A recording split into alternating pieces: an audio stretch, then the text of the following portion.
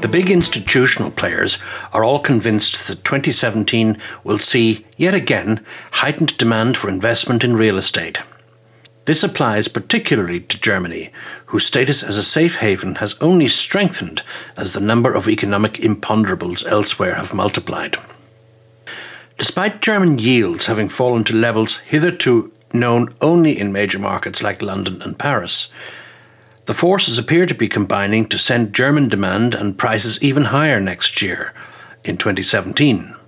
If transaction volumes aren't keeping pace with previous record-busting years, then that's because sellers are finding less and less opportunities to move into alternative assets. The good stuff in Germany is becoming nigh on impossible to buy at prices investors can reasonably justify. Hence the huge latent demand for almost any worthwhile assets. The sky is not the limit, of course. In the residential sector, the cranes and bulldozers are working double shifts to build where they can, although even that is a long way short of what's needed, particularly in the big cities. It won't stop prices rising still further, despite the best efforts of the government to wield dangerously blunt instruments such as ineffective rental caps, punitive energy efficiency regulation, and discriminatory bank lending guidelines to stifle housing price inflation. In retail, the institutional mindset means that investors are still focused on core and core plus properties, rather than the developed core idea in the office sector that has become fashionable. Retail investors would sooner settle for a lower yield than take on the burden of much higher risk. Given the speed of change caused by the logistics and online revolutions, this is not surprising.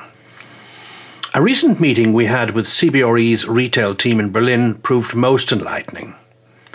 With notable exceptions, the retail market is bobbling along on a tide of consumer prosperity, but with the shoe beginning to pinch on all sides. Stagnant rents, the demand for incentives, pressure for shorter leases, more capital expenditure, and longer decision periods are now widespread, so managing to core is no longer viable, bar in a small number of really top locations. Still, despite the myriad uncertainties coursing through the ether, from Brexit to Trump, from the Italian banks to Marine Le Pen and Geert Wilders in the Netherlands, German real estate seems to be the one thing that investors can bank on, a sentiment echoed by Dr. Frank Perschke, the head of JLL Deutschland at the Property Advisor's annual pre-Christmas press briefing in Berlin. The latest trend barometer by financier Berlin Hyp showed resounding conviction, 78%, among its respondents that the German office market was entering a boom phase for the next 5 years, as rents head upwards again after a period of near stagnation. 84% of them also named Germany as a much or somewhat more attractive market than its European neighbours. This is flattering, but also somewhat inevitable, given the nature of the woes queuing up behind the scenes. We none of us can tell what lies ahead in the Brexit talks, nor the effect the British separation from the EU may have on real estate markets. But it is hard to see Germany being negatively affected, whatever the outcome.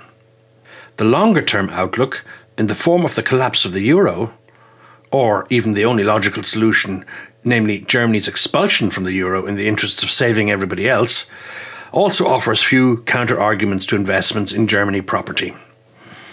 And if even that sounds fanciful, remember that so were other scenarios a mere 18 months ago. More hype about Germany, or specifically Frankfurt, benefiting from the crumbs falling off London's post-Brexit table is unhelpful, we believe. If we were inclined to bet, we'd be slipping a few bob on Amsterdam, Berlin, and maybe Paris. But we think a scenario worth pondering is the one painted by Gideon Rachman in the Financial Times. Rachman sees neither a hard nor a soft Brexit looming, but rather a train crash Brexit, in which neither the UK nor the EU can agree on the terms of a negotiated divorce. Britain simply crashes out of the EU with chaotic consequences for trade and diplomatic relations. In his view, even if negotiations start as scheduled in March in 2017, unpicking a 40-year relationship over the following 2 years is simply impossible. He envisages growing mutual acrimony once negotiations actually begin, leading to the irretrievable breakdown of talks. Arbitration talks in The Hague will then follow, the respective fronts will harden, and as a result, Brexit would then happen after 2 years in the most abrupt and damaging fashion possible, with Britain's membership of the EU simply lapsing. The ensuing carnage will cause mayhem and could be the trigger for all manner of unforeseen consequences. Yes, Rahman's view sounds credible to us here at Refire. As even most Germans will admit, the British have a long history of out-negotiating their European counterparts.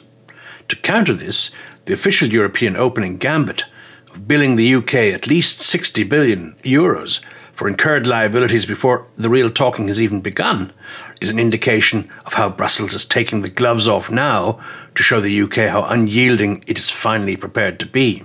With the Daily Mail and its cohorts screaming at Theresa May and her team about the ludicrousness of Brussels' demands, meltdown could occur rapidly. Still, on a cheerier note, it's Christmas.